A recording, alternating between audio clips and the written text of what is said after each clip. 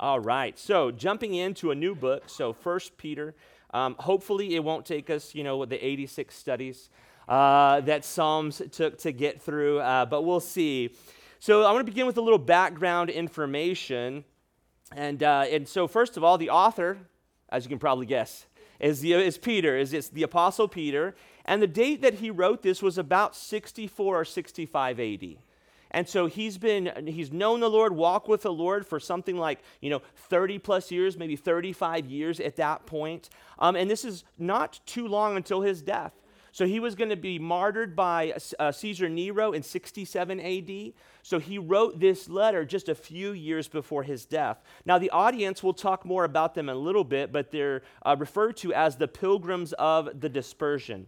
And again, I don't want to talk too much about that because that's one of my main points. We'll discuss who those are, but there is something that's important for us in hermeneutics. Hermeneutics is the science or the art and science of biblical interpretation. And so I just finished a hermeneutics class last week that I'm taking online. And so one of the things that was stuck out to me is it says the Bible was not written to us, but it was written for us. And that's really important because as we're reading 1 Peter, we have to remember we're not the original audience. You and I are not the original audience of 1 Peter. So it wasn't written to us, but because of the Holy Spirit's inspiring, it's written for us. Not the original audience, but we're the contemporary audience. And so there's so much for us to learn. I just want to remind you, related to this idea of the Bible or this letter not being written to us, but for us, I want to remind you of 2 Timothy chapter 3, verses 16 and 17. Where Paul writes, all scripture is given by inspiration of God and is profitable for doctrine, for reproof, for correction, for instruction in righteousness, that the man of God may be complete, thoroughly equipped for every good work. So we always want to remind that as we study the Word of God, is saying, okay, well, maybe I'm not, an Israelite wandering in the wilderness, but there's still something I can learn here. God can still speak to me through this. The Holy Spirit can reveal truth to me through this. And so it is. For these original pilgrims that Peter's writing to, we're not them, but there's a lot that we can learn from what Peter has to say through the inspiration of the Holy Spirit. Now, the place of writing is Peter most likely wrote this from Rome. In chapter 5, verse 13, he's going to say that he's in Babylon. We don't think that's literal Babylon. We think that was a reference to Rome at that time, which would make sense, and we'll get to that as we get into chapter 5 at some point. And then also we're going to really focus on the purpose. So the purpose of this letter is to encourage believers in the midst of suffering. And so that's why I've titled this first message, Hope for Pilgrims. Because what I hope to make a case for today is that you and I are pilgrims as believers, and we're going to suffer, and we're going to have difficulty and hardship in this world, but there's a reason to be hopeful. There's a reason to be encouraged. And so that's the purpose of this book, to encourage believers in the midst of suffering. And then my approach, as I was talking with Hugo about this week, originally I thought I'm going to finish Psalms and, we're just going to kind of overview through books of the Bible and we're going to just cover a lot of ground. And I started studying this and I was like, what if I did 2 verses today? Well, what about that? Because as the Lord really spoke to me as I studied this book and really He began to open up things to me, what kind of came to my mind is I want to approach this book in a devotional word study style. Just the words of this book are so pregnant with meaning. There's just so much there that I couldn't bring myself to simply push through. I wanted to sit down in it. I really want to digest it. It's just like, when you have a wonderful meal, when you sit down at a really good restaurant, the goal is not to push through your meal as quickly as possible. Instead, your goal is to enjoy it, to savor it, to appreciate all that's there, and that's going to be my approach. So it's going to move pretty slowly at times, but with that, I don't want it to become overly academic. I want it to be devotional. My goal is to teach you these things, for me to study these things, for me to understand these things, not merely so that we can be more intellectual, but actually so we can be more devotional, so we can know the Lord better. And as I was thinking about it, and I was like, man, how can I justify spending so much time in this way? I was reminded of Genesis 1, that God created the world through the Word.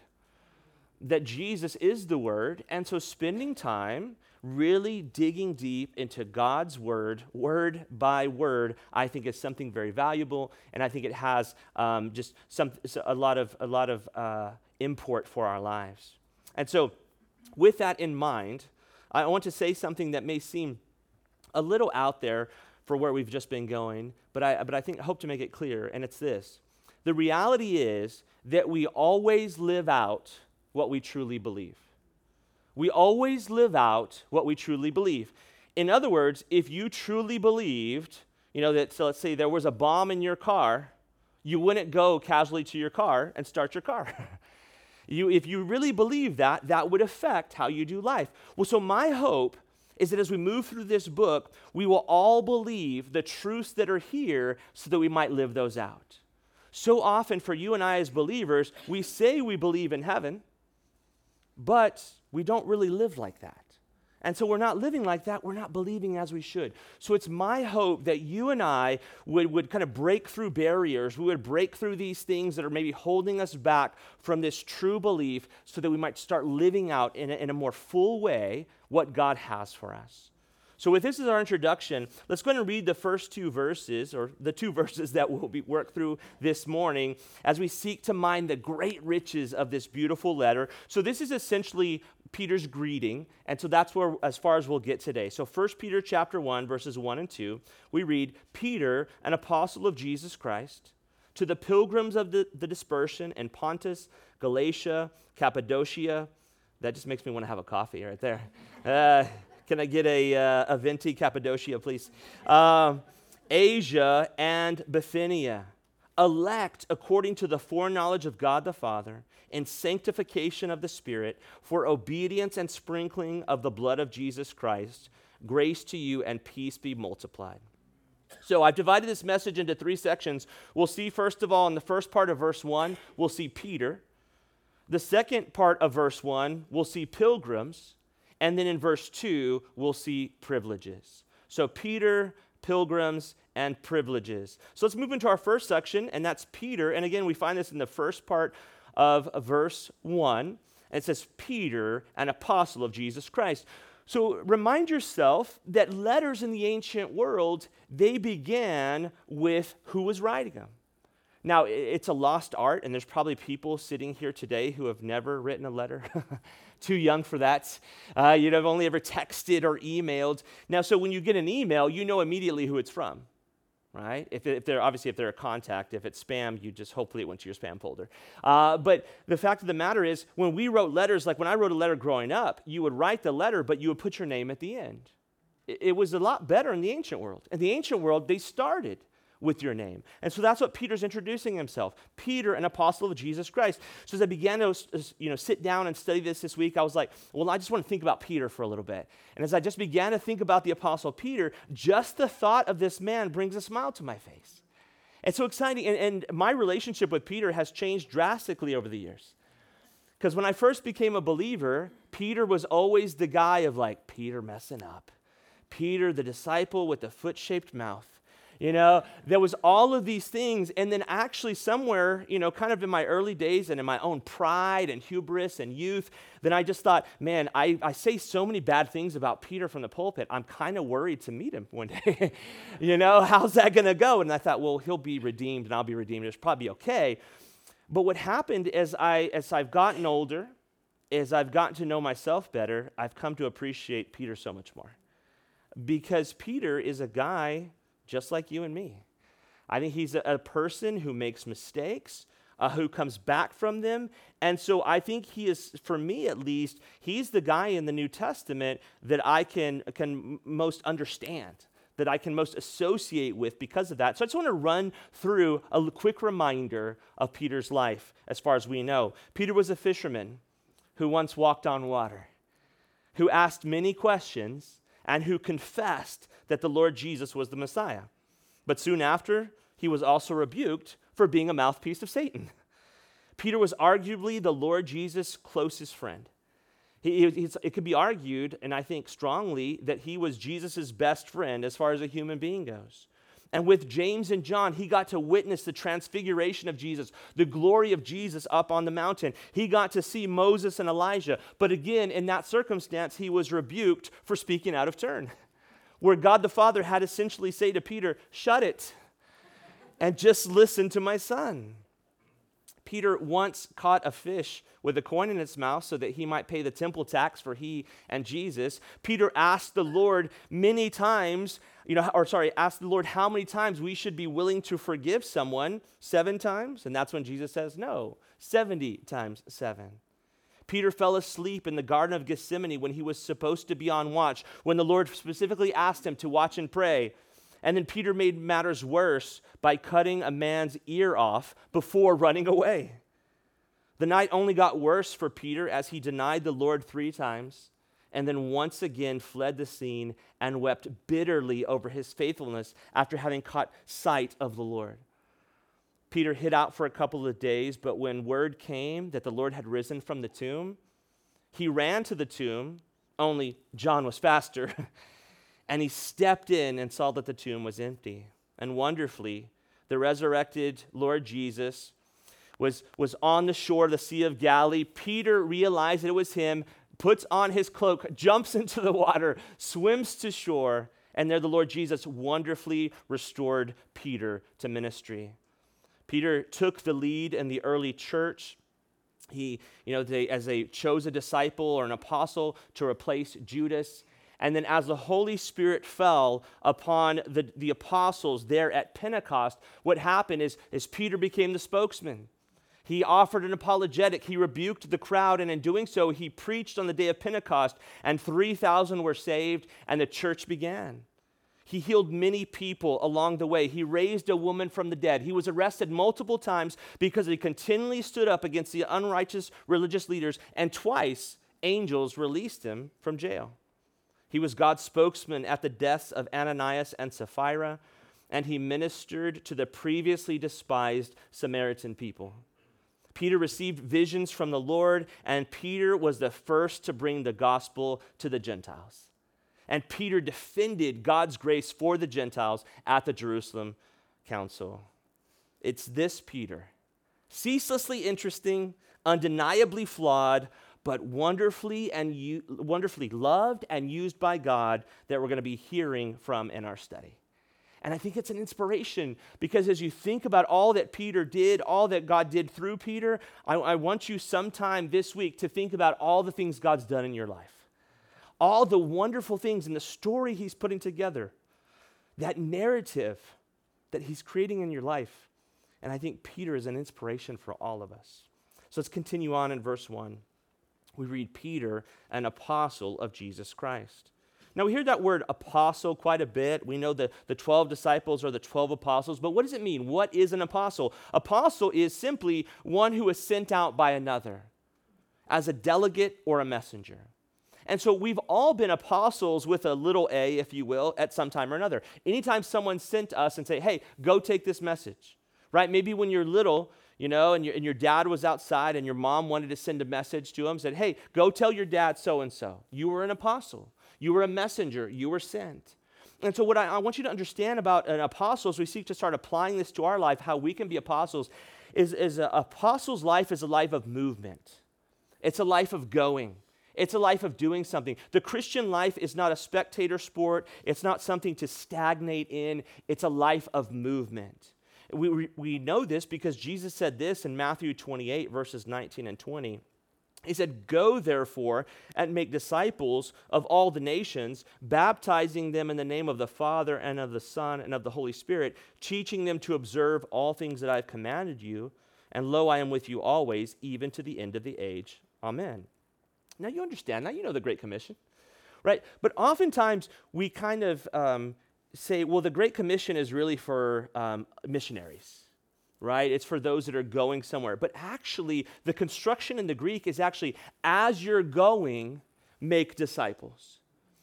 So the idea is that for you and I, as believers, we are to be apostles. We're to be ones going out with the good news. We're to be going out wherever we are, in our job or in our home, sharing the truth of the gospel as God provides opportunity so that we might minister to other people. So we too are to follow Peter's example and be apostles, be those who go out and do what God has called us to do.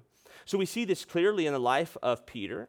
Again, Peter traveled in the Gospels and did the work of the ministry with the Lord Jesus under his oversight. You can read about that in Matthew, Mark, Luke, and John, but also in the book of Acts. You see him going around sharing the good news of the gospel. So again, the application for you and I is that as believers, we should be willing, like Peter, to be apostles of Jesus Christ, willing to faithfully serve him in the day-to-day of our lives.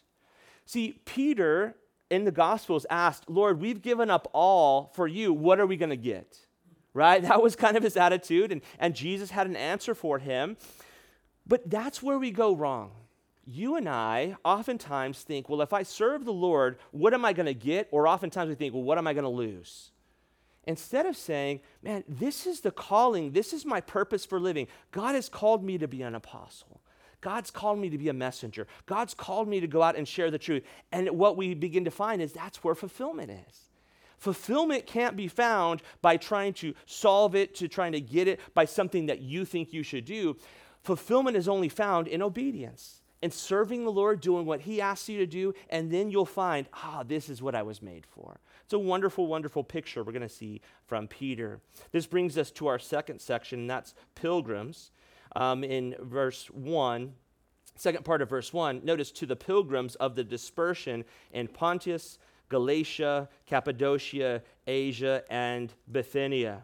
Now, maybe your translations have something different than pilgrims. The New King James says pilgrims. And when I think about pilgrims, inevitably, I always think about, American history. Right? I think about guys dressed all in black, big buckle on their hat, the cornucopia. I think of all that. I think of the school where Brandy and I teach, Midland Classical. And it started in 1998, and there was some debate early on, would we be the Pilgrims or the Knights? I'm glad the Knights.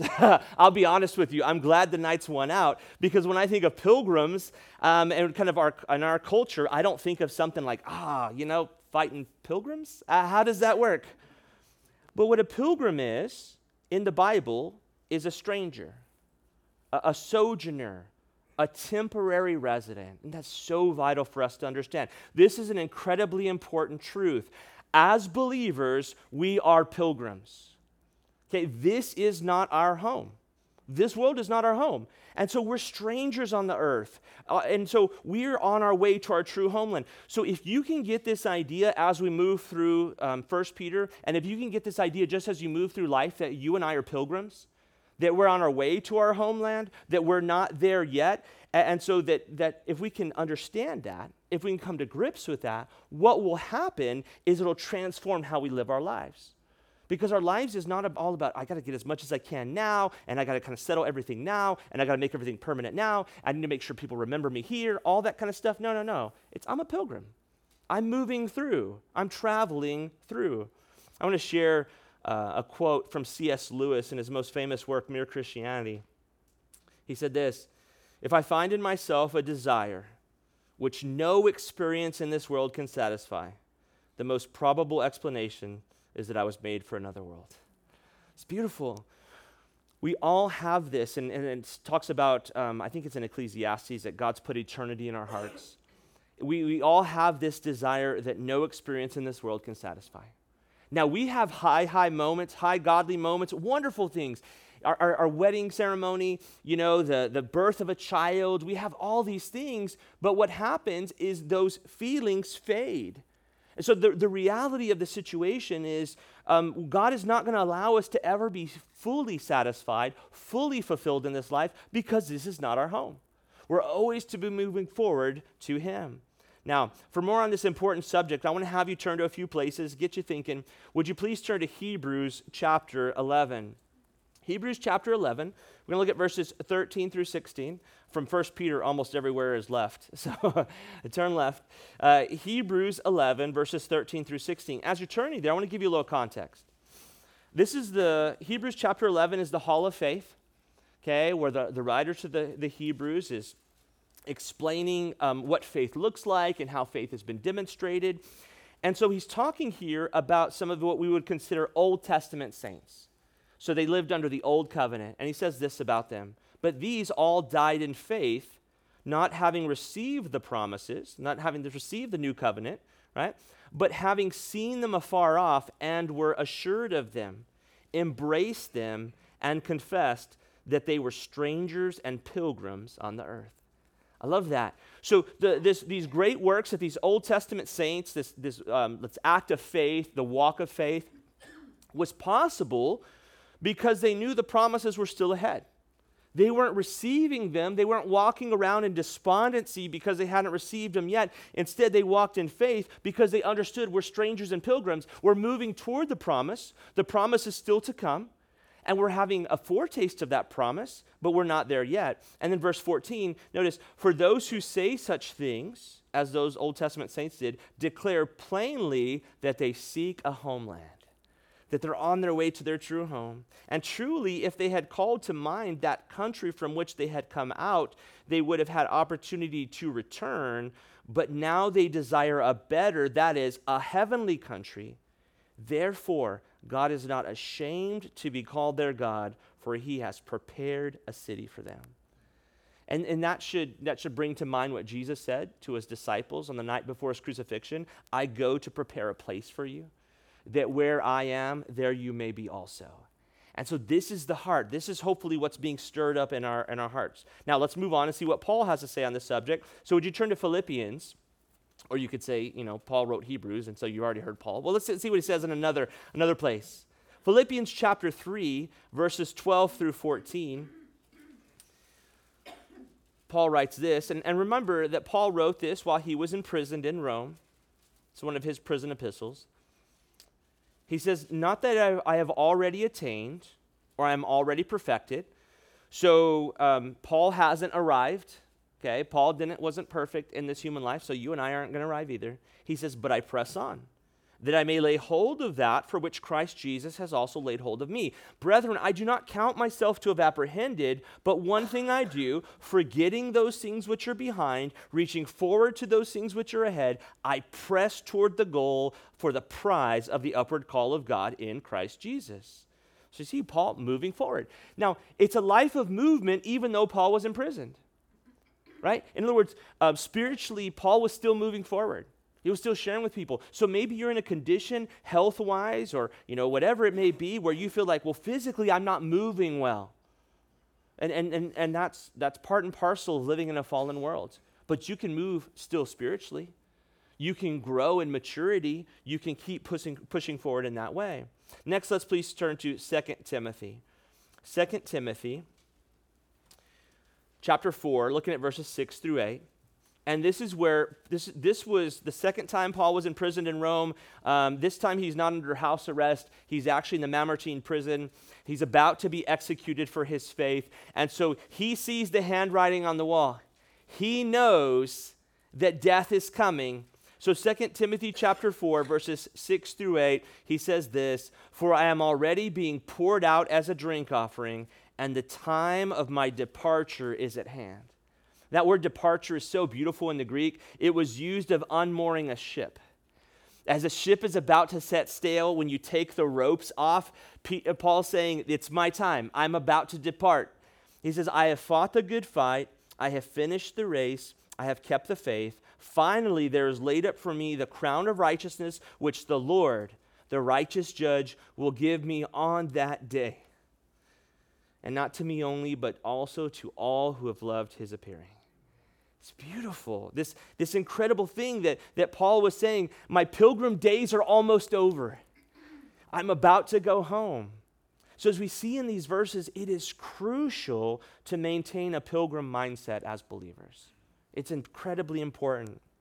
Now, as I was thinking about this, I want to share with you one illustration. I won't have you turn there, but we're going through, we just started Deuteronomy in my 7th grade Bible class at school, just went through Numbers. And the interesting thing about the book of Numbers is in Numbers, that's when they refused to go into the promised land. And because the Israelites refused to go into the promised land, they basically wandered in the wilderness for 40 years until they died out. And so for us, it's very important for us to understand and think about our mindset. Do we want to be those people who are like the waiting just to die? The unfaithful in the wilderness, wandering around in this life, just waiting to die? Or do we want to be that next generation that was being raised up so that they would take the promised land? Because I think many believers end up just wandering in this life. They're not thinking about where they're going. They're just trying to kill time until they die. But I don't want to be like that. I don't want you to be like that. I want you to be like that generation that was there in the wilderness, but they were preparing, they were listening, they were ready to go into the promised land and take it. We have that choice to make. Will we simply wander through this life until we die, or will we live as pilgrims on our way to our true homeland? Let's turn back to 1 Peter 1:1. And we read, to the pilgrims of the dispersion in Pontus, Galatia, Cappadocia, Asia, and Bithynia. Now that word dispersion, it really just means scattering abroad. So these were Christians who were scattered. They were scattered. And so we'll talk about why in just a minute. But I want to also explain another definition of dispersion. It was actually scattered as seed. Scattered as seed. So it's this idea of, like if you know about broadcasting, you've heard the word broadcasting with radio. Actually, that's taken from how they would spread seed, right? They would reach in the bag and they would broadcast. They would throw the seed out there. Similar idea of this scattering of seed, that's a dispersion. And I thought that's very interesting to think about because this is what Jesus said in Acts chapter 1, verse 8, shortly before he ascended into heaven. He said in Acts 1:8, but you shall receive power when the Holy Spirit has come upon you, and you shall be witnesses to me in Jerusalem and in all Judea and Samaria and to the end of the earth. So that was God's goal. Jesus' goal was that the disciples receive the Holy Spirit, be filled, led, guided by the Holy Spirit, and then go out and share the gospel throughout the earth. But if you read the book of Acts, what you see is they didn't actually do that until persecution ramped up. They didn't actually do that till things got difficulty and they actually had to move out. And so I think that's this dispersion. So the dispersion here in 1 Peter, what's going on is that these pilgrims Peter was writing to were most likely a mix of Jewish and Gentile believers who had been dispersed by the persecution that was ramping up. So as things got difficult, they had to move from wherever they were to try to find a peaceful place. But I think there's something for us here. Because I believe God often uses difficulty to scatter us as seed so that we might bear good fruit in other places. So you may be the most useful to God when things are the most difficult. As God is you're just like, well, God's killing me here. He's destroying me. He's breaking me to pieces. That may be when whatever he's put into your heart, as he breaks you open, now that seed is dispersed. Now you're actually able to minister to other people's lives. I love how Jesus put it, speaking of his death in John 12:24. He said, most assuredly I say to you, unless a grain of wheat falls into the ground and dies, it remains alone. But if it dies, it produces much grain. There may be things in your life and my life today that God says, I've got to break that open. I've got to spread that out. It's time. And so I believe that's what he was doing with these pilgrims. Now, as we continue on, it's helpful to understand that Pontus, Galatia, Cappadocia, Asia, and Bithynia, they refer to the region of Asia Minor that's modern-day Turkey. So, if you kind of think about modern-day Turkey, and you just say, like, well, Steve, now you just made me hungry for lunch. And so, modern-day Turkey, that's where these people were that Peter was writing to. And this brings us to our final section, and that's privileges. And we find this in verse 2. And in a crazy twist, I'm actually going to spend the most time in my last section, breaking type here. So we're going to look at privileges here in verse 2. And before I read the verse, I want to define the word privilege. Privilege is a special right or advantage granted or available only to a particular person or group. Now, if you're familiar in culture, this word gets thrown about a lot in a lot of different ways and a lot of inflammatory ways. I'm avoiding all of that today. That's not what I'm concerned with. What I'm concerned with is the fact that as Christian, as a believer, you have special rights and advantages. That as a believer in Jesus Christ, someone who's been born again by the Spirit, you have certain things that are granted and available only to you as a believer because you are a believer.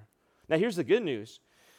God so loved the world that he gave his only begotten Son, that anyone who believes in him right? That would not perish but have everlasting life. So the fact is, these privileges that we're going to read about today, that I hope you take to heart, that you believe, that you walk in, they're open to anyone who will place their faith in Christ. That's great news. Now, we're going to see in verse 2 that as believers, we have incredible privileges, but I want you to see who they're granted to you by. They're granted to you by the triune God. We're going to see in verse 2 that every member of the Trinity is involved in bestowing these privileges upon us. Verse 2, we read, elect according to the foreknowledge of God the Father, in sanctification of the Spirit, for obedience and sprinkling of the blood of Jesus Christ, grace to you and peace be multiplied. Now, let's look a little closer at this verse. Peter writes that these believers are pilgrims who are, notice, elect according to the foreknowledge of God the Father. Now, I noticed some of your translations actually put elect in verse 1, and so there's just differences in how they interpret or how they translate. But I want to speak about this for just a minute, because when it comes to these words, elect and foreknowledge, for some of you that are familiar, the hairs on the back of your neck start to stand up, and it's a little challenging. Literally, oceans of ink have been spilled debating over election and foreknowledge. It's mostly digital ink these days, but all kinds. And I've studied these subjects extensively, and if you're interested, I would encourage you to do the same. But before we get into it and kind of just give you a little overview of my take on this, or what I want to share here, is I want to remind you that there are many, many, many different mysteries in the Bible.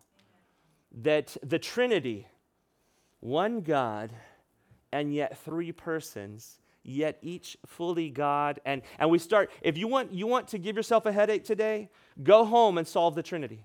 All right? Just figure that out. Figure out how the uncreated God is three in one, and how me as the created is supposed to figure that out. Can't do it. And then you say, well, let me move on to the next mystery. How about the hypostatic union, which I just love to say. It's so cool. Hypostatic union, it's the fact that Jesus Christ, the second person, the Word of God, the second person of the Trinity, fully divine, takes on a fully human nature. That's the hypostatic union. How is it that Jesus is both truly God and truly man, and the one doesn't overwhelm the other? How does all that work? I don't know. What about the substitutionary atonement? The fact that Jesus Christ's death pays for all my sins. Why should it be that one man would live a perfect life, die a death for me, and God credits that death to my account? I don't know. Well, then the list goes on and on. I'm sure if you just study your Bible, you'll say, well, there's a whole lot of mysteries. So this election and foreknowledge, though many authors proclaim to have solved it, let me respectfully say they have not. They don't know. And so for anyone who says that they've got it all figured out, I must humbly submit that they have not figured it out.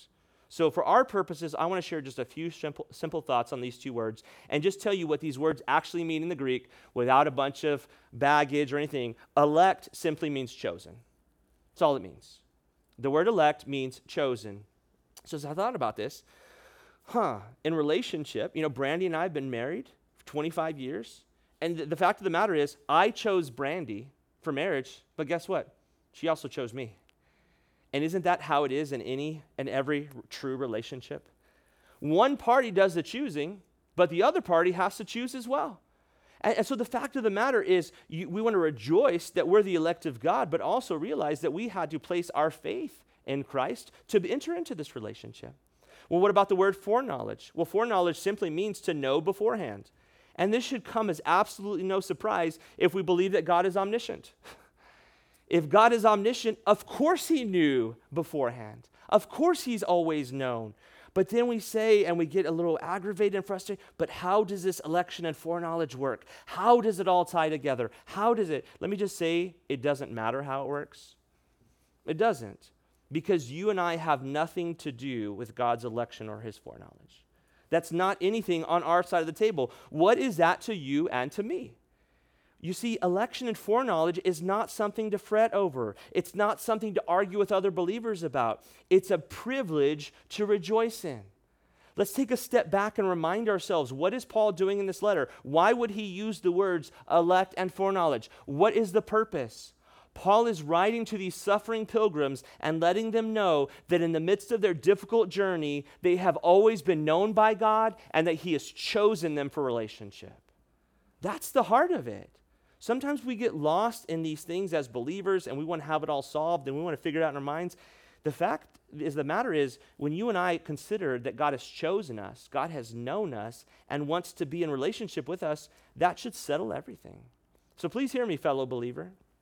God the Father knows all that you have ever done, all that you will ever do, and yet has chosen you for relationship.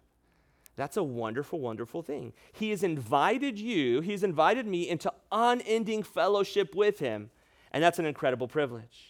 Let's move on now in verse 2, and we see our next privilege in sanctification of the Spirit. So we move on from God the Father now to the Holy Spirit. Now, at this point, I want to remind you of something that you probably already know, but there are actually 3 stages of salvation. 3 stages of salvation. Now, that's a phrase that you say, whoa, what do you mean by that? Well, I want to remind you that the word salvation actually means deliverance. Salvation means deliverance. So I want to give you those 3 stages, and you'll see them up here. You're familiar with them. Stage 1 of salvation is justification.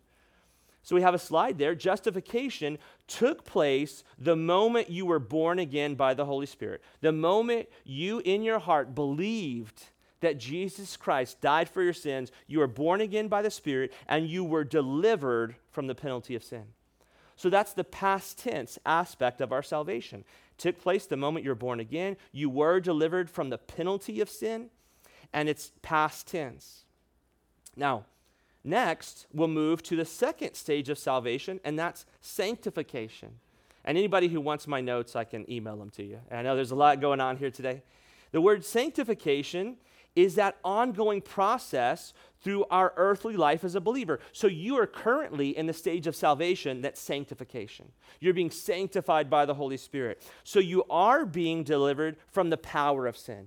You were delivered from the penalty of sin. Now you are being delivered from the power of sin. That's the present tense aspect of your salvation. And so it should be that as you grow as a believer, God is continually delivering you and you become more and more like Christ. And then thirdly and finally, we have glorification, the final stage of our salvation, a future event that will take place when you enter heaven. And at that moment, you will be, future tense, delivered from the presence of sin. And you will be like Christ. It's exciting to think about. So there's all this incredible privilege that we have. And so Peter's reminding all pilgrims that the Holy Spirit is the one who sanctifies believers. The Holy Spirit is the one who sets believers apart and gives them victory over sin. I want to share some verses that speak on this. 2 Corinthians chapter 3, verse 18.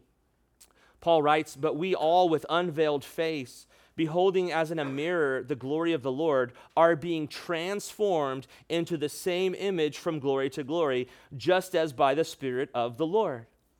And just so, you know, if you physically take up hiking, let's say you live somewhere that wasn't here. you live somewhere where you could actually go hiking and not die of heat stroke, right? And you could see things. If you took up hiking, you would start to look different, right? You start to get in better shape, you know, you start getting tan, all those kind of things, and you could tell. So it is as we are going as pilgrims and the sanctification of the Spirit, we start looking different. We start looking like Christ. That's what Paul is saying here in 2 Corinthians 3:18, that the Holy Spirit is transforming us into the image of Christ little by little. Then in Romans 8, verses 28 and 29, "And we know that all things work together for good to those who love God, to those who are called according to his purpose, for whom he foreknew," there it is again, whom he foreknew, "he predestined toward what? To be conformed to the image of his Son, that he might be the firstborn among many brethren." I believe Romans 8:29 is actually the meaning of life.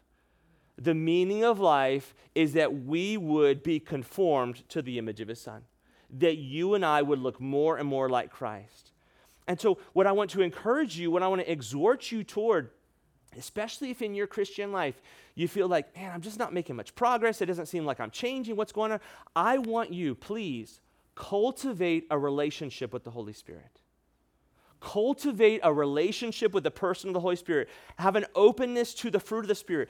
Ask the Holy Spirit to bear fruit in your life. Have an openness to the gifts of the Spirit and even to the baptism of the Holy Spirit. I know that there's a lot of all kinds of things, but I'm just going to use that word. What I mean by baptism of the Holy Spirit is to surrender yourself fully to the Holy Spirit.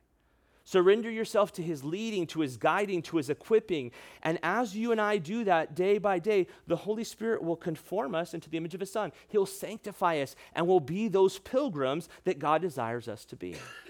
I love the way Dallas Willard spoke of this subject in his famous Renovation of the Heart.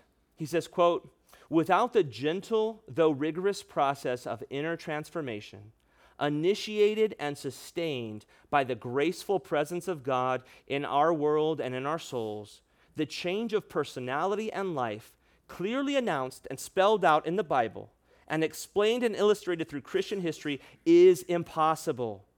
We not only admit it, but also insist upon it. But on the other hand, the result of the effort to change our behavior without inner transformation is precisely what we see in the current shallowness of Western Christianity that is so widely lamented and in the notorious failures of Christian leaders." What Willard is saying is he's saying we need the Holy Spirit to transform us from the inside out. It's not about rules, it's not about regulations, it's not about lists. It's about a participation, a relationship, a submission to the person of the Holy Spirit to allow him to do his work in our lives. So this sort of inner transformation, this sanctification of the Spirit is only possible, please hear me, as we willingly and continually surrender to the person of the Holy Spirit and the work that he is seeking to do. I'm going to give you a couple of verses related to this. Ephesians 5, verse 18 says, "And do not be drunk with wine, in which is dissipation, but be filled with the Spirit." A person who's drunk with wine, there's a reason they call them spirits, right? Because they're under the influence. But for us as believers, we want to be filled with the Spirit. That means we want to be influenced by the Spirit, governed by the Spirit. Well, also, oftentimes in the New Testament, the Spirit is referred to as the Spirit of Christ. So how can you and I know if the Holy Spirit is really working in our lives and changing us? We become more like Christ. The more that you and I are filled with the Spirit, the more we'll look like Christ. And then I love what Paul writes in Galatians 5:16. He says, "I say then, walk in the Spirit, and you shall not fulfill the lust of the flesh." So as we walk in the Spirit, we won't fulfill the lust in the flesh. And walk means a manner of life. As I was thinking about this, it came to my mind, when Brandy and I used to go to school at A&M, and on the A&M campus, there are certain areas where you can't walk on the grass. But you know what? They give you sidewalks to walk on. And so you're not supposed to walk on the grass. You're supposed to walk on the sidewalks. And as you choose to walk on the sidewalks, you actually get used to walking on the sidewalk.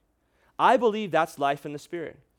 You see, we used to walk on the grass. We used to fulfill the lust of the flesh. And we actually have to start walking on the sidewalk. But the more that we walk on the sidewalk, the more that we submit to the Holy Spirit, then we get used to it. And those become our new paths. Those become our new ways of doing things. But we have to choose to start doing that. And you and I can say, well, it's stupid to walk on the sidewalk. I'm going to take a shortcut. Who cares about the grass? Who cares about it? I don't understand it. I don't know why this rule is here. I'm going to do what I want to do. And then we miss out on what the Holy Spirit wants to do in our lives. If we would just walk on the sidewalk, if we would just walk in the Spirit, then what we're going to find is a newness of life, a fruitfulness in our lives. Moving on in 1 Peter 1:2, we come to our next privileges. Notice, for obedience and sprinkling of the blood of Jesus Christ. When we think about this, the privilege of obedience. That word obedience, it means doing whatever you want whenever you want to. Okay, you're still awake. All right. Obedience actually means compliance. It means submission. So please understand, we have not been brought into a saving relationship with the triune God so that we might do whatever we want to do. Jesus Christ hasn't saved us from our sins so we can escape hell but live like hell for the rest of our lives. He hasn't done that. Doing whatever we want is what we needed to be saved from. That was our old life, things we were ashamed of. Instead, we have been brought into a relationship of obedience with the Lord Jesus because, please hear me, that's the best possible life. A life of obedience to Jesus Christ is the best possible life. It's a life of freedom. But don't take my word for it. Here's what Jesus said. Matthew 11, verses 28 through 30, come to me, all you who labor and are heavy laden, and I will give you rest. Take my yoke upon you and learn from me, for I am gentle and lowly in heart, and you will find rest for your souls. For my yoke is easy and my burden is light.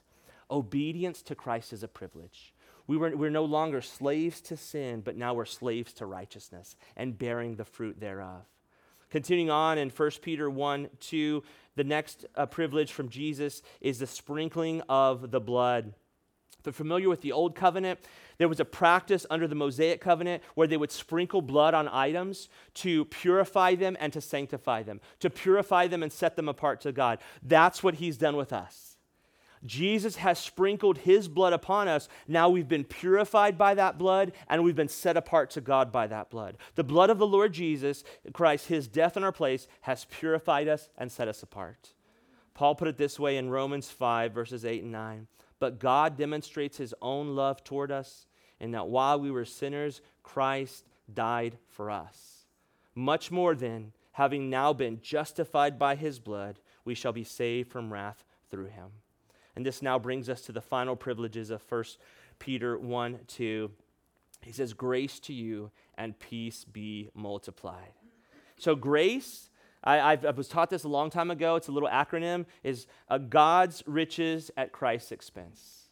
Grace is God's riches at Christ's expense. That's super helpful. That means it's really God's unmerited favor.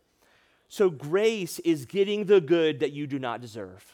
That's God's grace. All the wonderful things that he has given you in this life, that he has prepared for you in heaven with him, are all grace. You and I don't deserve it, but God gives it to us through Christ, and then we have peace. What is peace? Peace is an end of hostility. It's a settled assurance. And so remember, in the scriptures, it's always grace and peace. Grace and peace. Grace always comes first. You need God's grace before you can have God's peace. But the wonderful thing about God's peace is you can have both peace with God and the peace of God. So now we're not only no longer enemies with God, we have peace with God, but we actually have in our hearts the peace of God, the settled assurance of his goodness and of our assured future.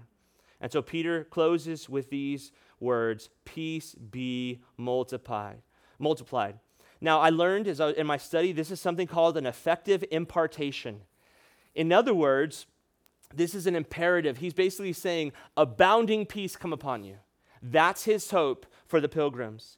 And this reality of peace being multiplied on our lives, it's a reality that's tied to the reign of the Messiah.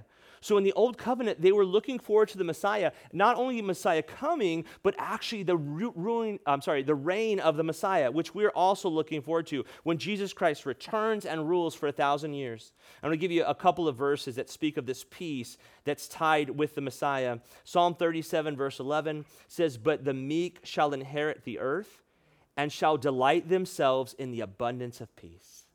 Isn't that so exciting to think that that's in our future? The day is coming where you and I are going to be on the earth as Christ reigns, and we're going to enjoy an abundance of peace. And then you're familiar with Jesus as the Prince of Peace. Isaiah 9, verse 6, the prophecy, for unto us a child is born, unto us a son is given, and the government will be upon his shoulder. His name will be called Wonderful Counselor, Mighty God, Everlasting Father, Prince of Peace. I don't know if I broke a rule by quoting this not at Christmas, but we're going to do that anyway. Final verse of our study, Philippians chapter 4, verses 6 and 7, assure us of God's peace. Be anxious for nothing, but in everything, by prayer and supplication with thanksgiving, let your requests be made known to God, and the peace of God, which surpasses all understanding, will guard your hearts and minds through Christ Jesus. We'll stop here for today, and Lord willing, we'll pick up in verse 3 next week. And as we close and move into communion, may you be inspired by how the Lord worked through the Apostle Peter. May you be reminded that you're pilgrims on your way home, and may you be encouraged by the incredible privileges that are yours now and forevermore. Let's pray.